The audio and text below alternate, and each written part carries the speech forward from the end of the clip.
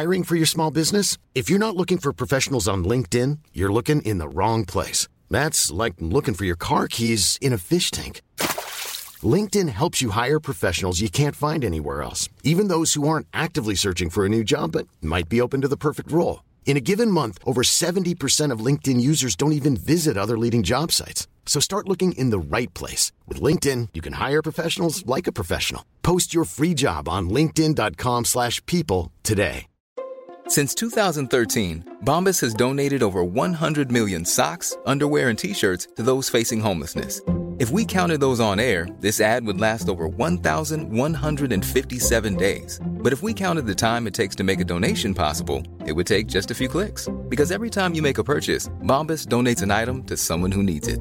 Go to bombas.com/ACAST and use code ACAST for 20% off your first purchase. That's bombas.com/ACAST, code ACAST.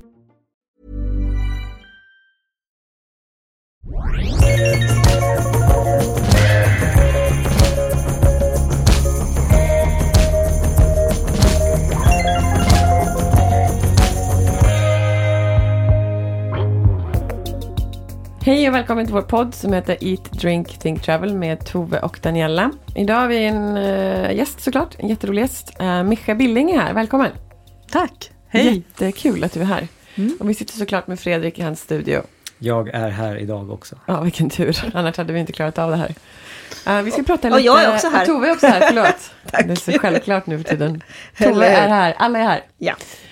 Vi ska prata med Micha. Micha, kan inte du bara berätta? Du gör så otroligt mycket. Ja, vad gör jag för något? Ja. Men nu... man kan säga på hösten så spelar jag in Sveriges Mästerkock. Har jag gjort de senaste 3 åren. Och nu på våren så ägnar jag mig åt ett innovationsprojekt på Örebro universitet där vi tittar på doft och smak som är lite hemligt än så länge, men som vi jobbar på. Och sen jobbar jag i ett forskningsprojekt, men också med att medvetandegöra. För min del i det forskningsprojektet är det då att förstå lite mer vår upplevelse av doft och smak och hur vi kommunicerar den. Och då jobbar jag med en professor på Konstfack, så att då är jag på Konstfack i det projektet. Och sen gör jag lite annat. Är du kvar på Grythyttan någonting eller? Ja, men jag är tjänstledig därifrån just nu då. För att kunna jobba med de här 2 andra projekten som tar min tid. Och du är utbildad sommelier och väldigt duktig på just det här med smaker. Ja, alltså jag jobbade, man kan väl säga att jag har ju valt att gå även i den akademiska världen så att säga, så utgår jag ju hela tiden ifrån det praktiska och ifrån det som sker i matsalen. Så allting jag gör utgår ifrån liksom, situationer, praktiska situationer. Där jag sätter upp kanske någon laboration eller någonting så, men hela tiden är det ifrån det praktiska. Och när jag har gjort då någonting praktiskt så tittar jag, eller vi då som har varit i de olika, på vad hände här och vad kan man tänka och reflektera utifrån det. Jag kan väl se nu är det ju väldigt inne med doft och smak, och det finns ju jättemånga fantastiska som är kemister och biologer och neurologer och allt möjligt fantastiskt så här, och de läser och de tittar och så här, och de är otroligt duktiga på det teoretiska. Men du är det praktiska. Ja, jag utgår hela tiden från det praktiska.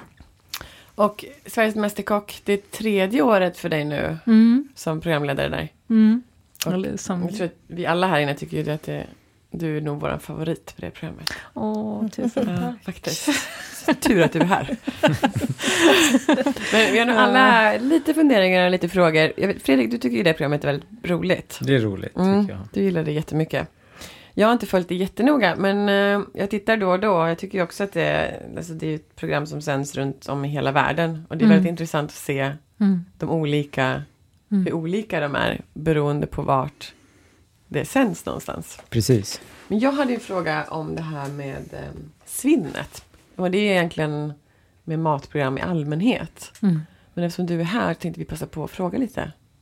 För att jag råkade ju se det avsnittet med kalkonen. Vad händer med den kalkonen sen när de använt sina 150 gram Ja, och den väger 10 kilo. Precis. Nej, men där är ju, nu ansvarar inte jag för köket så att säga, men det tas ju väldigt väl om hand. Dels är det ju alltid någon i produktionen som gärna tänker att jag skulle också vilja laga lite kalkon. Men annars så ser man ju till att det där kommer till, så att det används på olika sätt. Skänks till, det har varit i papperslösa någon gång och det... Så att allting tas tillvara på och går vidare till folk som behöver det och som vill ha det. Så att, det är ingenting som slängs bara? Nej, liksom. det slängs inte. Vilken Utan det tur. Används. Jag har faktiskt legat lite sömnlös över. Nej, det behöver du inte göra. Nej, vad bra. Ja, men vad skönt. Vi har fått svar på den frågan. Den ställde vi faktiskt för några avsnitt sedan. Absolut, ja. Det är bra. Ja, så nu vet vi det. Hade du några frågor om Mästerkocken? Ja, jag har ju massor med frågor, för jag följer ju det. Jag såg nog första säsongen, det var många, många år sedan. Och sen så såg jag inte på länge. Och sen när du kom med då, 3 år sedan, så började jag titta igen. Ja. Och nu är jag ju fast då. Ja. Så jag tittar ju i efterhand. Vi satt just och pratade om det, att det är lite så här... Eftersom jag alltid sitter i efterhand och eftersom de här dagstidningarna gillar att outa dem som har åkt ut och redan samma kväll så missar man ju lite på det. Men men jag vet inte riktigt, men jag funderar på det här smaktestet. Det känns ju alltid som att det är någon som åker ut på det här testet som man liksom tycker är väldigt duktig matlagare. Precis. Eller hur? Framförallt han, vad hette han, Filip eller Fredrik? Ja. Filip. Ja, förra året, ja. Precis. Och även den här gången var det ju en kille som man tycker är Axel. Ja, Axel. Som man liksom gillade, för han liksom taggade ju alltid till på slutet. För han var ju alltid i det här elimineringen. Och han lyckades alltid tagga upp på slutet och servera. Men liksom då åkte han också ut då. Vad är det med det här smaktestet som gör att det blir så svårt? Ja, alltså det är ju, alltså Mästerkocken är ju en tävling. Och så att då är det ju, dels har man ju de här lagtävlingarna och som kanske också gör att vissa hamnar i eliminering som man kan tycka är fantastiska matlagare. Och sen gäller det ju också att hålla nerverna i styr. Att klara av att göra det. Och det gjorde ju både Filip och Axel blev ju slagna med då en smak. De låg en smak under så att säga. Det är ju det som är tävling. Att hade det varit givet från början att du är bäst på att laga mat, då vinner du. Då hade det inte varit liksom Mästerkocken och hela den banan, vad det innebär att vara med i det. Men man hade alltså kunnat, egentligen finns det de som kanske har blivit utslagna under vägen, som kanske ändå håller en så pass hög nivå att de skulle kunna, eller? Så eller är inte? Det. Jo, alltså det är det ju. Alltså där kan man ju säga att alltså när vi plockade ut då ifrån audition och sen också i Gävle där vi har då 40 stycken, så plockar vi ju ut 12 stycken som vi ser som potentiella liksom finalister. Och sen får de ju då göra upp om att bli då årets vinnare så att säga.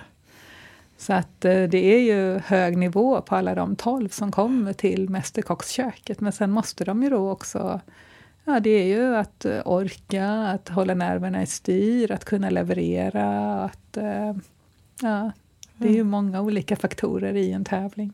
Är ni alltid ense? Nej, det är vi ju inte. Det sa vi ju nu. Jag tror att det är väl 2 gånger i den här säsongen som vi inte har varit helt ense i juryn. Utan då är det ju 2 som vinner över 1. Och vilka är det som håller mest sams? Ja, det är ju faktiskt olika. Men, men då säger vi det, att juryn har inte varit ense. Spännande. Men det är ändå ett ganska långt steg att gå från det som du har gjort i hela ditt liv till tv. Hur tänker du att... Ja, men du var undervisad på Grythyttan och hur kommer det sig att du tackade ja till det här? Att jag tackade ja till Mästerkocken. Alltså jag fick ju ett så här, lite kryptiskt mejl. Det gäller en tv-produktion. och då trodde jag sådär att det var det är ju så många som gör såna här hemsidor och så, att det var någon sån här att de ville att jag skulle prata på någon sån här om varför ska man dricka vitt vin till fisk eller något sånt där. Och då tänkte jag lite grann att jag ringer upp och säger att tack, men nej tack. Ja, precis, att jag har inte möjlighet att göra det. Men då ringde jag upp då, och då pratade jag med den här som casta, då Marika hette hon. Och hon var då väldigt hemlighetsfull och sa att det gällde en stor produktion och såna här saker. Och så frågade hon en massa frågor och vi pratade och sådär. Och sen så träffades vi då, hon ville träffa mig och jag var ju lite nyfiken på att få veta vad det var för någonting. Så vi träffades och snackade, då fick jag veta vad det var för program och sådär. Och jag hade väl följt det, fast liksom lite sporadiskt sådär, lite grann i och med att jag åker fram. Då åkte jag väldigt mycket fram och tillbaka till Grythyttan och Stockholm och lite överallt och sådär. Så jag brukar kolla lite på Play och sådär. Men då satte jag mig och tittade på en hel säsong i ett följd, alltså i en följd sådär, verkligen för att liksom känna in liksom så här, om jag skulle få det här erbjudandet, var det någonting jag skulle kunna tänka mig att tacka ja till då. Och då jag kommer fram till 2 saker. Dels att jag tycker att det här är ett riktigt bra program. Det handlar om amatörer som vill förändra sitt liv, som tar det här på, alltså de lagar mat med hjärtat och med hela sig, och de vill någonting, och det är väldigt häftigt och få följa det. Det är lite grann som att följa en student. Alltså när man ser hur de kläcks och hur de utvecklas och sådär. Och sen har jag ju jobbat med doft och smak och hur kommunicerar vi det och hur pratar vi om det och sådär. Och då kände jag också liksom, tänk att få chansen att prata smak i ett sånt här program. Det är en otrolig möjlighet. Och då bestämde jag mig att om de säger, för det var ju en sån här casting, de tittar ju på flera olika och sådär. Men då bestämde jag mig att okej, om de frågar säger att de vill ha mig, då kommer jag tacka ja. För att det här är häftigt, på riktigt. Och så blev det så. Ja, så blev det så. Men det passar ju också bra, för jag kan tycka att ni 3 funkar väldigt bra tillsammans. Alltså ni har ju någonstans era roller, alltså programledare. Jag menar, Marcus är den där allvarliga, seriösa, men han är också kock, så han liksom tänker ju åt det hållet. Och så då Mannerström som någon slags, finns ju någon slags rädsla hela tiden för honom hos deltagarna och hans pondus liksom. Och så du då med din så här kunskap om doft och smak och hur man upplever saker och så. Så jag kan tycka att ni 3 är ju väldigt bra. Det fungerar väldigt bra tillsammans. Eller vad tycker du, Fredrik? Absolut. Vad skönt att höra. Ja, men och det är ju också jätteviktigt. Så. Så att, så det är verkligen roligt. Och sen så du har ju liksom tillfört just det här också. Att jag tror att du har nog tillfört att de som tittar också blir mer medvetna om, är det så där man kan beskriva någonting och hur smakar det där? Att man inte bara äter och sen är det, nej det är gott eller inte gott. Liksom. Ja, det var ju rätt roligt. Första säsongen så var det ju, då när jag frågade så här, hur ska det här smaka? Och då fick jag ju hela tiden, men det ska vara gott, du ska tycka det är gott. Och då frågade jag ju så här, vad menar du med det? Liksom, vad tänker du just i den här? Vad är gott här? Och då blev det mycket sådana här svar. Ja, du ska känna det som att du sitter på en restaurang i Italien och att det är fint väder. Är det gott? Är det en smak? Men det är ju lite intressant, för att smak och doft, om man tittar på det, så går det ju, alltså vår upplevelse av en doft eller av en smak då, det går ju rakt in i vår amygdala, alltså i vår hjärna, i vår reptilhjärna, utan att passera ett intellekt. Och där sitter ju också det här känslominnet, så att säga. Ja, okay. Så att det är ju inte helt tokigt att man får det här, att man vill prata om en viss stämning eller ett visst minne eller en viss sådär upplevelse av att sitta någonstans eller vara någonstans. Men däremot så är det ju att kunna prata smak. Alltså, någonstans har vi ju landat väldigt mycket i att man ska rabbla aromer då. Att om man äter någonting så ska man kunna säga ja men det här smakar, och så rabblar man då citron, tomater och så en mängd olika saker. Det jag är mer intresserad av, det är att liksom, hur ser strukturen ut? Hur får du nu, om du har en jättefin fisk eller en jättefin kalkonbit här nu, hur får du den att lyfta? Alltså hur bygger du då med olika smaker? Att kunna förklara den strukturen. Det är ju intressant. Då förstår man ju också vad är din tanke, vad vill du komma någonstans. Och sen när man smakar på det så kan man ju också se strukturen, eller smaka strukturen, uppleva strukturen. Och se om man har lyckats, eller liksom, man kanske har lyckats bättre än vad man hade tänkt. Men hur tänker du då? Liksom, hur skulle man förklara då? Ja, men att liksom, hur får du att kalkonen ska ligga? Kanske, ja men jag vill att jag kommer göra den här kalkonen kommer steka på den så det blir en liten yta så att jag får en liten stekyta. Jag kommer ha lite citron på så jag får en friskhet som lyfter upp den här lite karamelliserade smaken också. Och sen under till så kommer jag jobba kanske med, beroende på vad man har nu. Säg att jag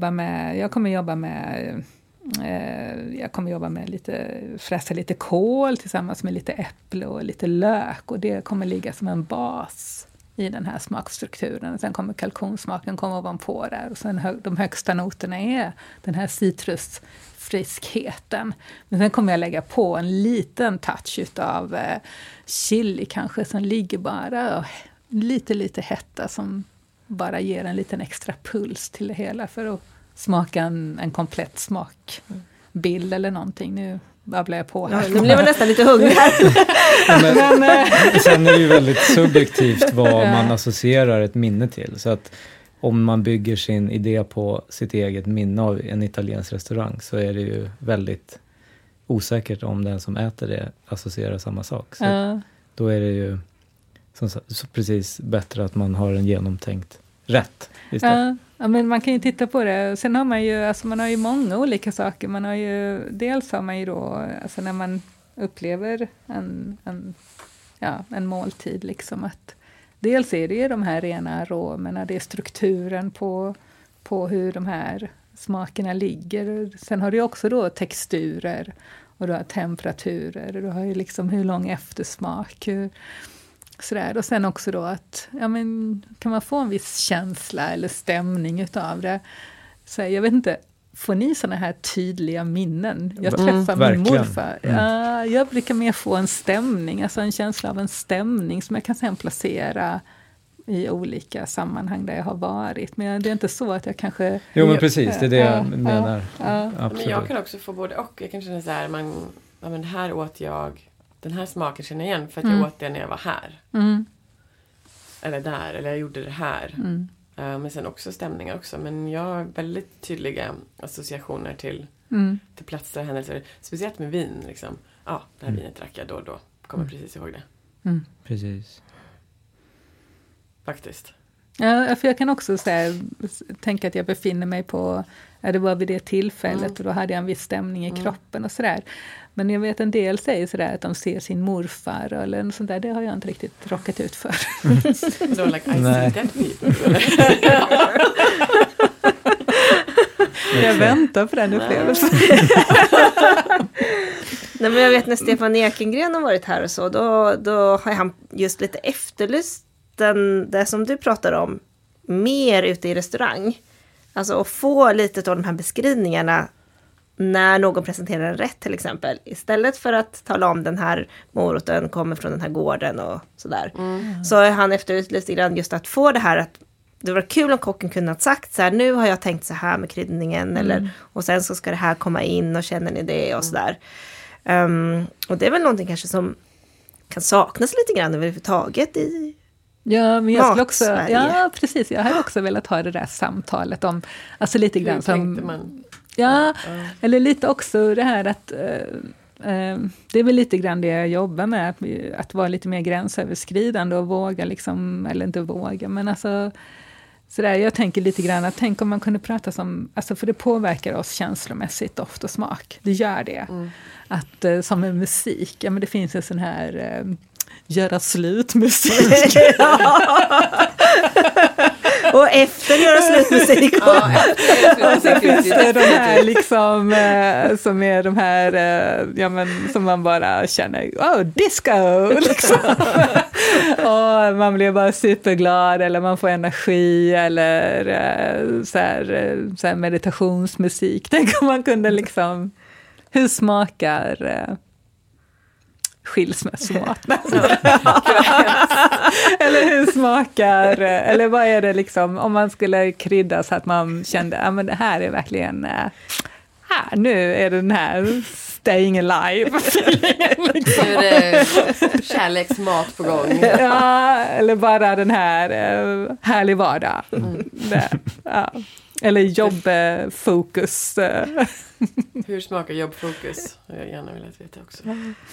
Men hur kommer det sig att du har gått den här vägen då, från liksom, sommelier till liksom, in i det mer akademiska? Ja, eller jag vet inte riktigt. Jag försöker behålla mig kvar i, liksom, i det praktiska. Sådär. Men det jag känner lite grann kan det väl vara att jag kan känna, eller att jag tänker att det är kul. Eller när jag har varit med i lite olika projekt så har det varit liksom en mängd andra människor med otroligt andra kunskaper. Och jag började ju redan 99, så satt jag ju tillsammans med en kille som Hans-Uno Bengtsson, som tyvärr inte är i livet längre, men han var ju då teoretisk fysiker, och vi skrev ju en bok ihop som heter Kring flaskor och fysik. Och det var jätteroligt, och då satt vi och då lagade ju vi mat, och så drack vi vin, och så skrev vi den som ett samtal helt enkelt, där vi ställde frågor till varandra och diskuterade olika saker och sådär, och där det var otroligt roligt. Och då blev det också lite det här att min kunskap att smaka och dofta liksom på vin, eller att förstå mat och dryck i kombination, eller att kunna skapa härliga måltidsupplevelser för gäster på den restaurangen där jag jobbade. Alltså det är en kunskap som jag kan placera och sätta i andra sammanhang. Det var väl det som jag insåg och tänkte, det här är kul. Och lite så här att jag behöver inte bara befinna mig i restaurangbranschen, utan jag kan också gå utanför den och in i andra sammanhang och bidra med min kunskap. Och då kan den också liksom få berikas av andra människor och deras kunskaper, och så uppstår det nya möten. Så har jag jobbat väldigt mycket. Så jag jobbar ju med rosdofter nu i otroligt många år, och nu har jag sammanställt det, så det kommer komma nu här i sommar. Sen har jag jobbat med nano, ett projekt med nanovärlden. Hur ska man förklara en värld som är så liten så ingen kan se den och ingen kan ta på den? Känns det igen ifrån hur vi upplever doft och smak, som är någonting som sker inom oss som ingen annan kan ta eller se på, eller min egen upplevelse. Och sen har det då kommit till det här projektet och Haptika som vi har på Konstfack, som är från Vetenskapsrådet, och där jag nu går vidare liksom och jobbar än en gång gränsöverskridande med människor med andra kompetenser.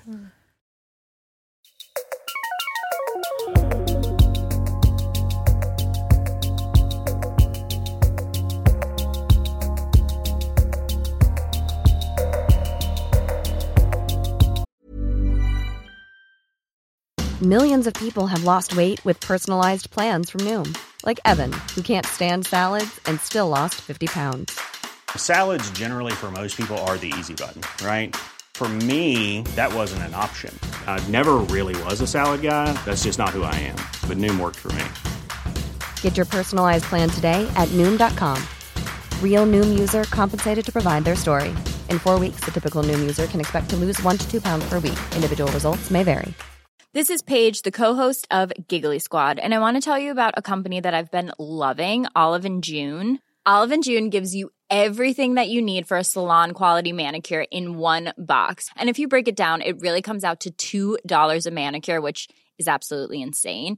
It's also so easy to get salon-worthy nails at home with Olive & June. The difference between how your nails used to look when you did them yourself and now with the Mani system is a complete game changer. The best thing about Olive & June, too, is it's a quick dry. Dries in about 1 minute, lasts for 5 days, and full coverage in up to 1 to 2 coats. Visit oliveandjune.com/perfectmani20 for 20% off your first system. That's oliveandjune.com/perfectmani20 for 20% off your first system. Burrow's furniture is built for the way you live. From ensuring easy assembly and disassembly to honoring highly requested new colors for their award-winning seating, they always have their customers in mind. Their modular seating is made out of durable materials to last and grow with you. And with Burrow, you always get fast, free shipping. Get up to 60% off during Burrow's Memorial Day sale at burrow.com/ACAST. That's burrow.com/ACAST. burrow.com/ACAST.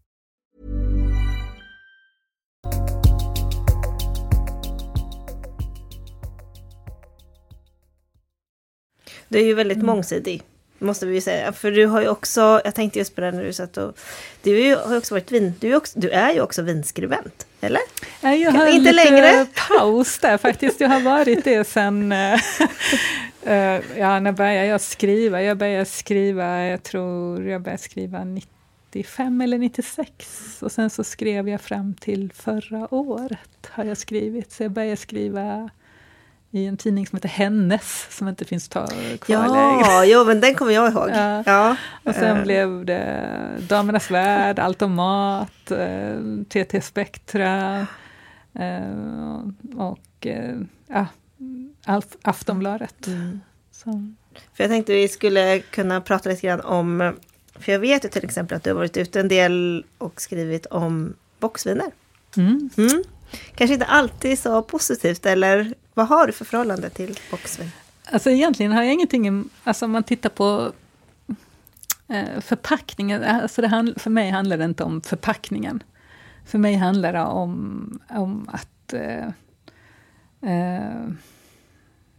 hur ska man säga, att den här, eller det har ju förändrats lite grann sen vi skrev en insändare var det 2012 på Brännpunkt i Svenska Dagbladet.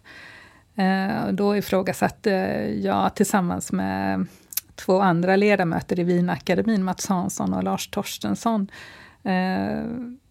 alltså Systembolagets sätt, alltså deras sortimentspolitik, det här att efterfråga så billiga saker så att de som levererar det har liksom inte egentligen råd att betala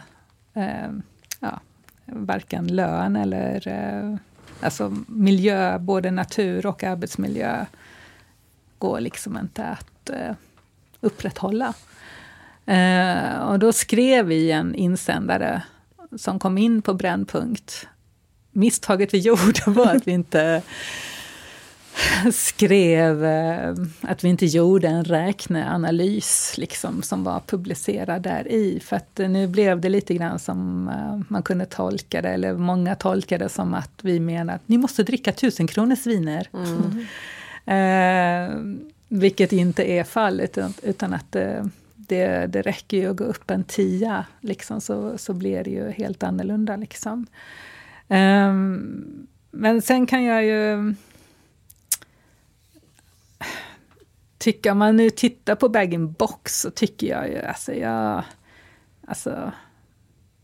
det är ju otroligt osexigt. Ja, men framförallt så vet man ju att innehållet inte heller är...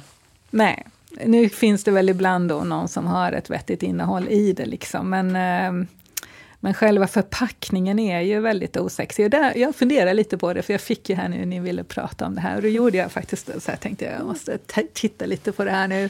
Bag-in-box, så står det någonstans och vad händer för någonting och sådär. Och då tittar man ju på då, vi säljer ju i Sverige så säljs det ju då 200 miljoner liter vin om året. Och lite mer än 50% är ju då bag-in-box. Det är otroligt mycket. Ja, och då om man då räknar ut det där då tänkte jag lite grann då så här att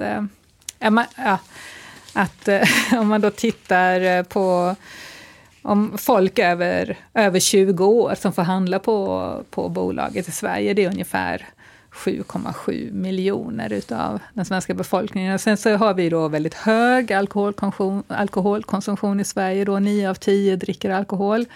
Men om man då tar bort då var tionde så blir det ungefär 7 miljoner då som ska dricka de här 200 miljoner liter. Varav 100 miljoner liter då är bag-in-box. Och då funderar jag lite grann på det här. För att varför vi skrev den här insändaren också 2012, det var ju mycket också då att Systembolaget har ju då, deras uppdrag är ju att värna om folkhälsan. Och på det sättet som de värnar då så var det ju bara om de i Sverige som dricker. Alltså man värnar inte om de som producerar vinet liksom. Vilket kanske var lite så här. Men om man då tänker då att om man då har då 7 miljoner som ska dricka de här så är det ungefär som att alla de här 7 miljonerna de släpper hem 5 3-liters boxar om året. Och sen dricker kanske inte alla dem så här då. Så då funderar jag lite grann där på förpackningen då med Systembolaget och folkhälsa och sådär. Och så tänker jag lite grann på det här med snedryggar och sådana saker. Att de inte kräver att alla de där skulle vara i ryggsäckar liksom. Bag-in-box-säckar. Ja. Nej, jag vet inte. Det kanske blir lite för långsamt. Men det kanske blir ännu mer konsumtion, Mischa. Och det är ju inte det vi vill. När det blir lättare att bära hem dem så blir det ännu mer alkoholkonsumtion. Ja. Man kan ha en sån här som man har när man springer där man har sugrör direkt från ryggsäcken. Ja, precis. Det är jättebra för folkhälsan. Exakt. Ja. Nej, men där kan man ju titta nu också då. Alltså där med bag-in-box. Alltså det är ju ett syndrom. Så här, det är ju då 3 liter i en sån där box. Det innebär att det är 4 flaskor. Och nu har man ju här ganska nyligen har ju Systembolaget då. De har ju då dels har man ju en sån här avgift då per liksom kolli kan man säga. Och det innebär att om du köper 4 flaskor så får du betala den avgiften 4 gånger. Jaha, det är så eller? Ja, köper du en box så betalar du den en gång liksom. Och så att, ja men det finns ju lite sådana här saker som man kan titta närmare på. Men det är liksom mer fördelaktigt ekonomiskt. Så ger man någon form utav rabatt när man köper en 3 liters bag-in-box kontra att köpa 4 flaskor. Helt galet, ja. Men det står ju faktiskt tydligt på Systembolagets hemsida att de inte gör den här reklamen. Då har de ju också sänt på tv det här att köpa sådär. Och jag vet inte. Man inte rabattera någonting och man inte försöker översälja. Och, ja, det är lite... Men jag måste fråga då. Jag har ju hört att det är mera svavel i bag-in-box. Ja, för att liksom få vinet att hålla, stämmer det eller? Det tror jag också är beroende på producent. Ja, men jag tror det jag har hört här, det är väl lite från fall till fall också. Det är ju liksom att om det skulle vara så att det börjar efterjäsa på en bag-in-box så får du ju såna här fotbollar, liksom runda grejer som kan explodera. Okej, det är så ja. Jo, men men jag är inte helt insatt i exakt om det fortfarande är på det viset sådär och så att det är så. Men det är intressant för att Sverige är väl det land i hela världen som har mest försäljning av bag-in-box. Ja, alltså i andra länder så är det ju oftast, alltså där är det ju oftast sämre kvalitet på vinerna och det är oftast kanske större förpackningar också, alltså 5 och 10 liter som man använder det som köksviner och sådana här saker och så. Men jag vet för drickviner tänker jag. Ja, men det kommer väl kanske också mer. Det som jag kan känna så här lite om man tittar på sådär folkmun lite grann. Så här, när man pratar med folk om bag-in-box då säger de så här, men jag köper gärna box men jag är ju intresserad av kanske då att det ska vara ett bättre vin som finns i den där boxen och sådär. Sådär. Men sen när man... och då pratar man liksom om innehållet, inte om förpackningen, utan att det är vad som är i. Så här. Men sen när man är någonstans sådär och på någon tillställning eller på någonting så, och man står där och kanske säger att nej men det är bra för mig, så här, nej men kom igen, var nu som folk och drick lite bag-in-box.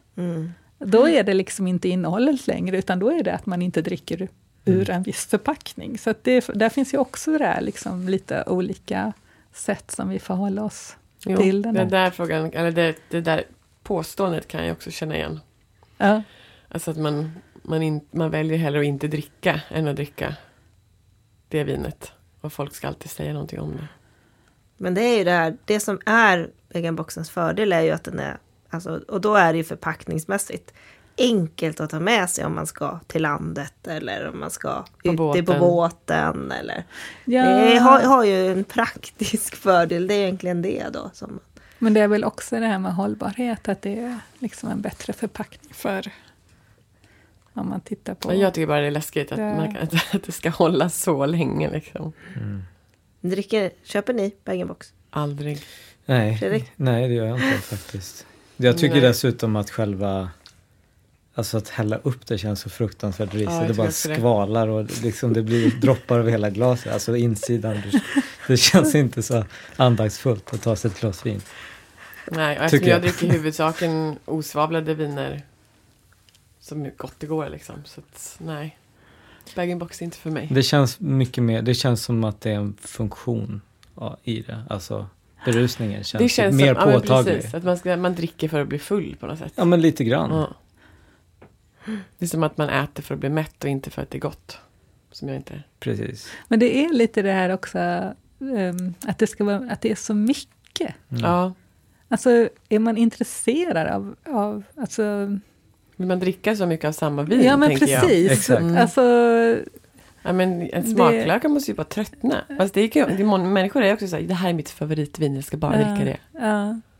Nej, men det blir lite grann som att lägga upp en sån här riktig, rejäl liksom, det är som att äta portion.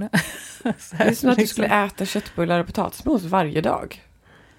Ja, men det är lite storpack liksom. Ja. Storpack pasta, storpack toapapper, storpack liksom så här. Det är lite den... Köp 3 falukorvar, betala för 2. Liksom. Kan du äta falukorv och stuvade makaroner hela veckan och dricka bag-in-box. Ja. Precis. Nej, jag köper inte heller bag-in-box. Fast förr gjorde men jag det. Nu ska man förhålla sig till det ändå. Det finns ju ändå väldigt många som köper det och sådär. Och jag kan tycka någonstans att... Alltså nu har jag har ju följt de här bag-in-box från det att de kom liksom. Och till nu. Och i början när de kom så var det ju otroligt mycket mer förfärliga viner på dem där än vad det är idag. Så det har ändå skett liksom en sån här... framsteg på något sätt, att kvaliteten på dem är bättre och liksom det finns någonting i det här och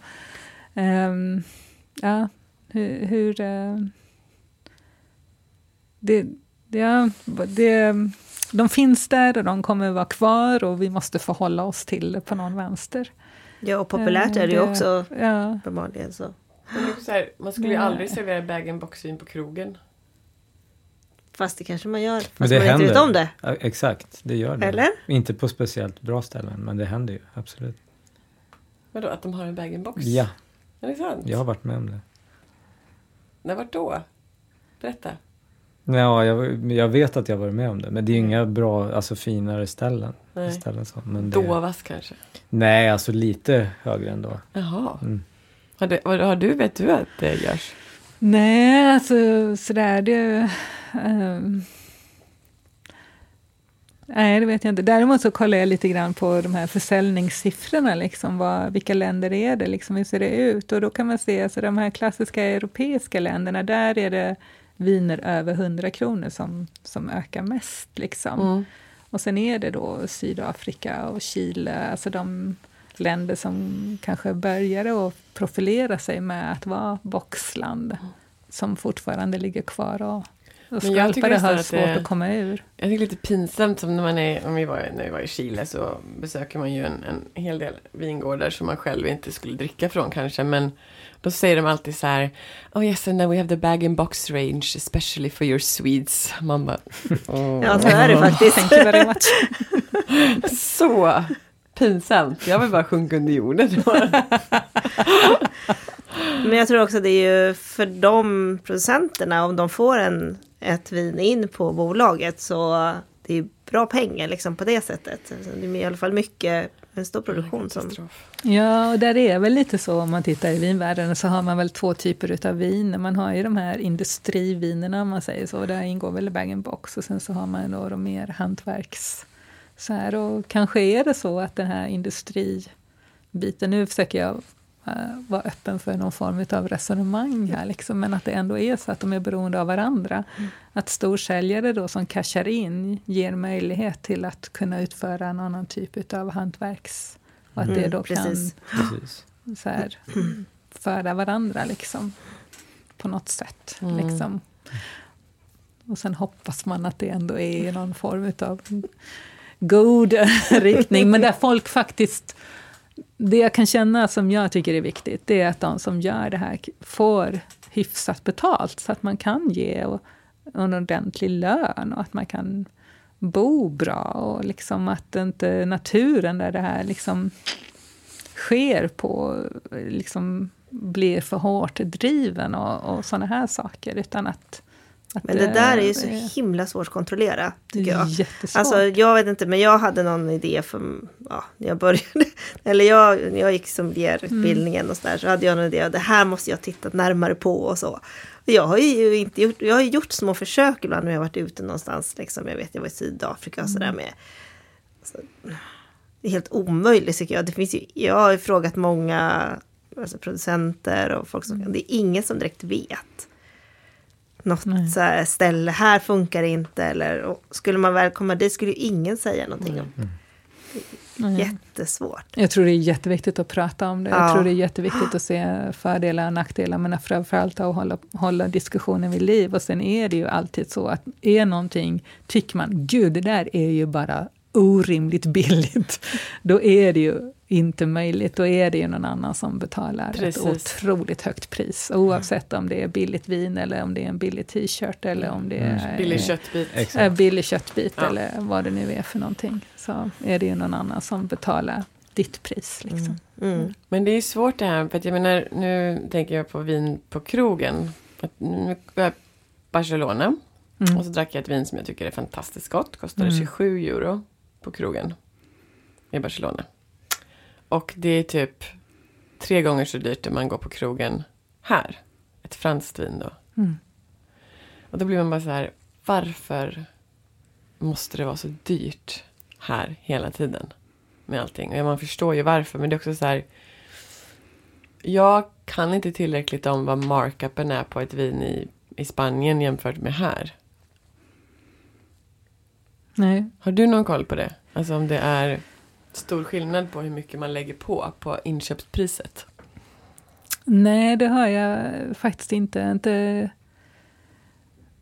Det känns väl lite grann så här om man är i Spanien, Frankrike, Italien, att om man är i en region där, så då är de vinerna överkomliga i pris.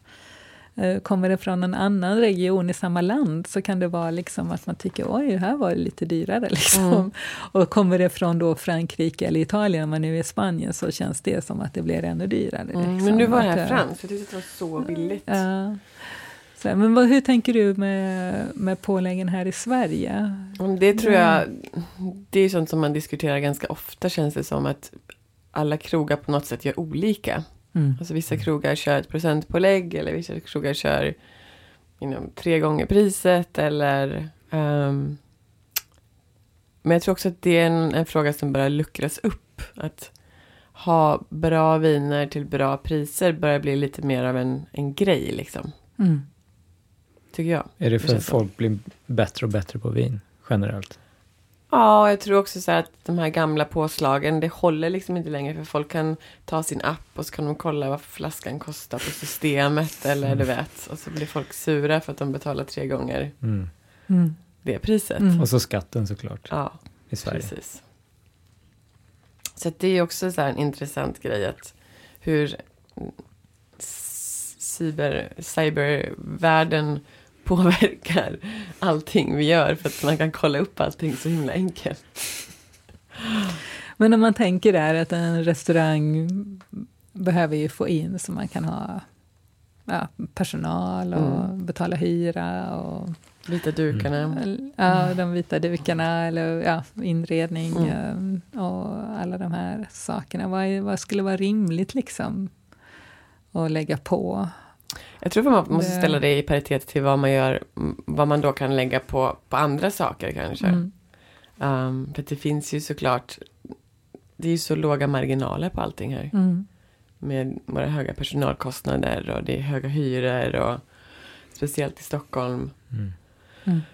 Jag tycker att det är tråkigt att det är så lite BYOB, alltså att man inte får ta med sig eget vin. Så enkelt. För det tycker jag är ganska mysigt ibland när man kan göra att man då ska betala så höga korkavgifter, för så är det inte heller i hela världen.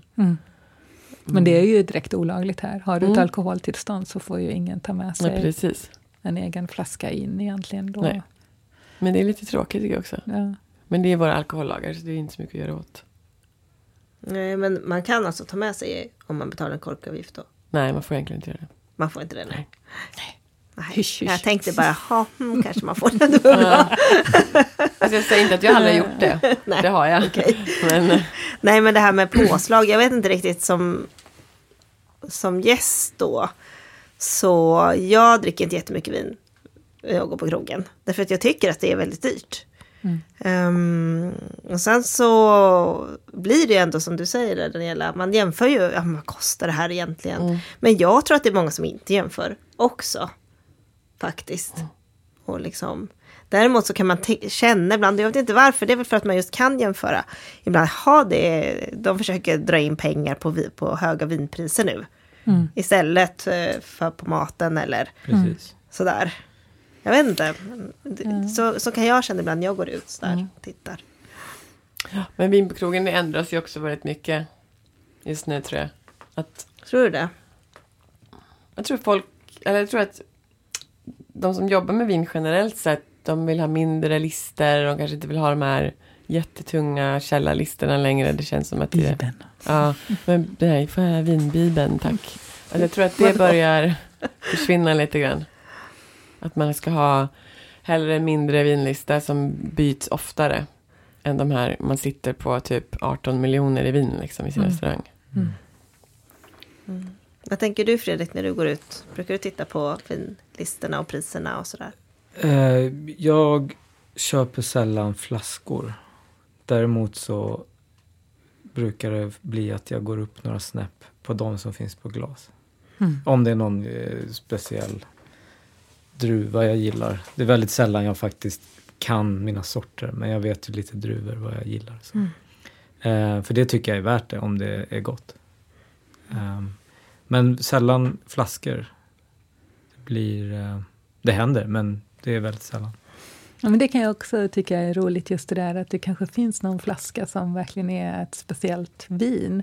Att ha möjligheten att ta det där glaset och betala lite för det. Ja, precis. Inte dra i sig en hel... Alltså, jag känner också, nu är jag ju över 50 och jag blir sådär... Alltså alkohol, det påverkar mig. Inte så att jag blir full sådär, liksom att jag såhär, nej, jag har inte alkoholproblem. Men jag känner att jag blir trött. Jag blir liksom...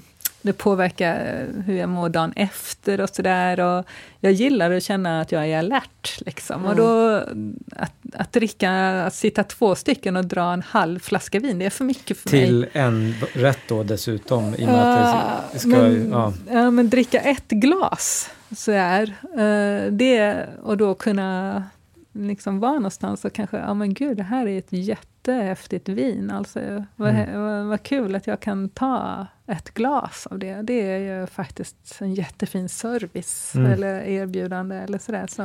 Precis. Så det, Men jag vet, när jag jobbade då på 90-talet, det är 100 år sedan, då gick jag ju på golvet hela 90-talet. Och då tog jag ju över en vinkällare där, och då var ju vinerna, priserna där, de var ju ganska höga, om man säger så. Och då hade vi ett snack på krogen, hur ska vi göra? Och då var jag också precis där då, eller efter något år när jag hade varit ansvarig där, så släpptes det här att man kunde importera vin till Sverige. Det var ju också monopol på det tidigare, så vi köpte ju allt via Systembolaget då. Men då blev det ju det här att det kom vinimportörer och importen släpptes, liksom öppnades upp då. Och då diskuterade vi hur man skulle liksom ändra på någonting så här. Och då ändrade vi, så vi la sådär, på vissa viner så hade vi då som vi importerade, som ingen kunde kolla vad de kostade, så dubblade vi priset på dem. Och sen hade vi på lite dyrare saker, så la vi liksom en fast prislapp. Nu kommer jag inte ihåg exakt vad det var, om det var 300 kronor per flaska eller någonting som vi la så här. Och så testade vi det ett tag, och det som hände då var ju liksom att vi fick en helt annan ruljans på sakerna. Och kunde liksom också ändra vinkällan på ett annat sätt liksom. Och då, vi hade ingen sån här jättebibel, utan vi hade liksom ett visst antal. Alltså det var ändå en gedigen vinlista, men det var inte liksom 2000 olika så här, utan vi hade väl kanske 50 eller 75 olika typer utav viner då på listan där. Och lite ändrade så här. Så att det blev ju mycket roligare att jobba, för det hände ju mycket mer saker liksom. Så här, en omväxling på det hela. Så att det eller då tyckte vi att det var positivt att dra ner. Liksom, vi tjänar ju lika mycket i slutändan, för att det blev liksom en omsättning på alltihopa. Det kanske inte var så bra om folk drack mer, det får man inte göra. Men alltså, men sådär, men ja.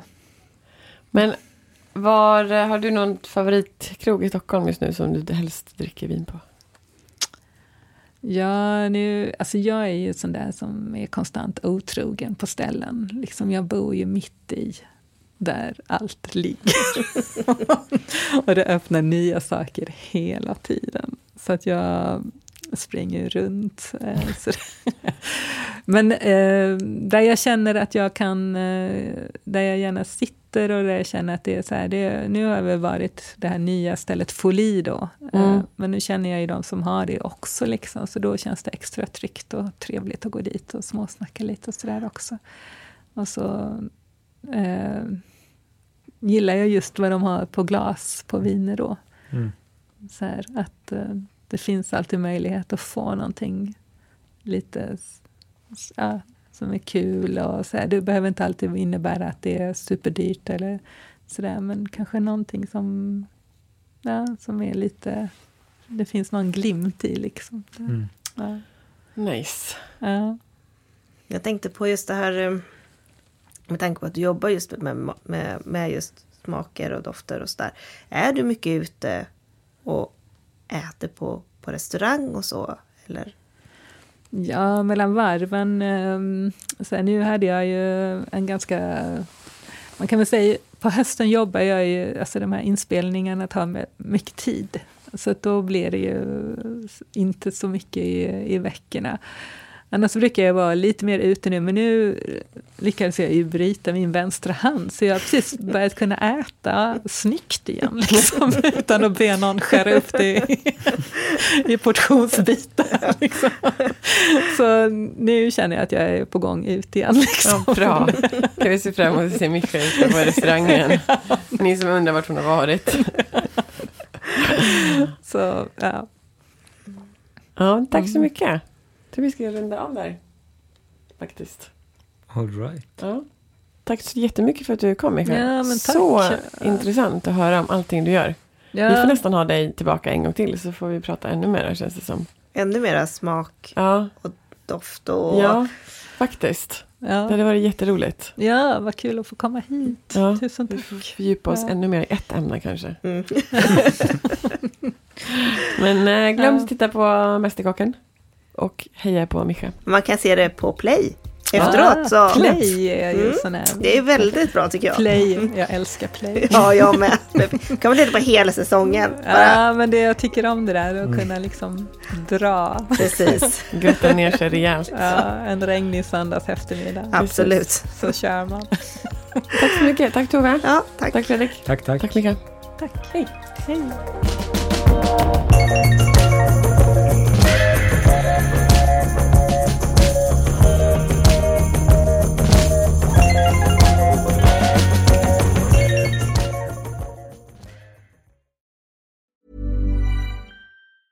Mom deserves the best, and there's no better place to shop for Mother's Day than Whole Foods Market. They're your destination for unbeatable savings, from premium gifts to show-stopping flowers and irresistible desserts. Start by saving 33% with Prime on all body care and candles. Then get a 15-stem bunch of tulips for just $9.99 each with Prime. Round out Mom's menu with festive rosé, irresistible berry chantilly cake, and more special treats. Come celebrate Mother's Day at Whole Foods Market. Even when we're on a budget, we still deserve nice things. Quince is a place to scoop up stunning high-end goods for 50 to 80% less than similar brands. They have buttery soft cashmere sweaters starting at $50, luxurious Italian leather bags, and so much more. Plus, Quince only works with factories that use safe, ethical, and responsible manufacturing. Get the high-end goods you'll love without the high price tag with Quince. Go to quince.com/style for free shipping and 365-day returns.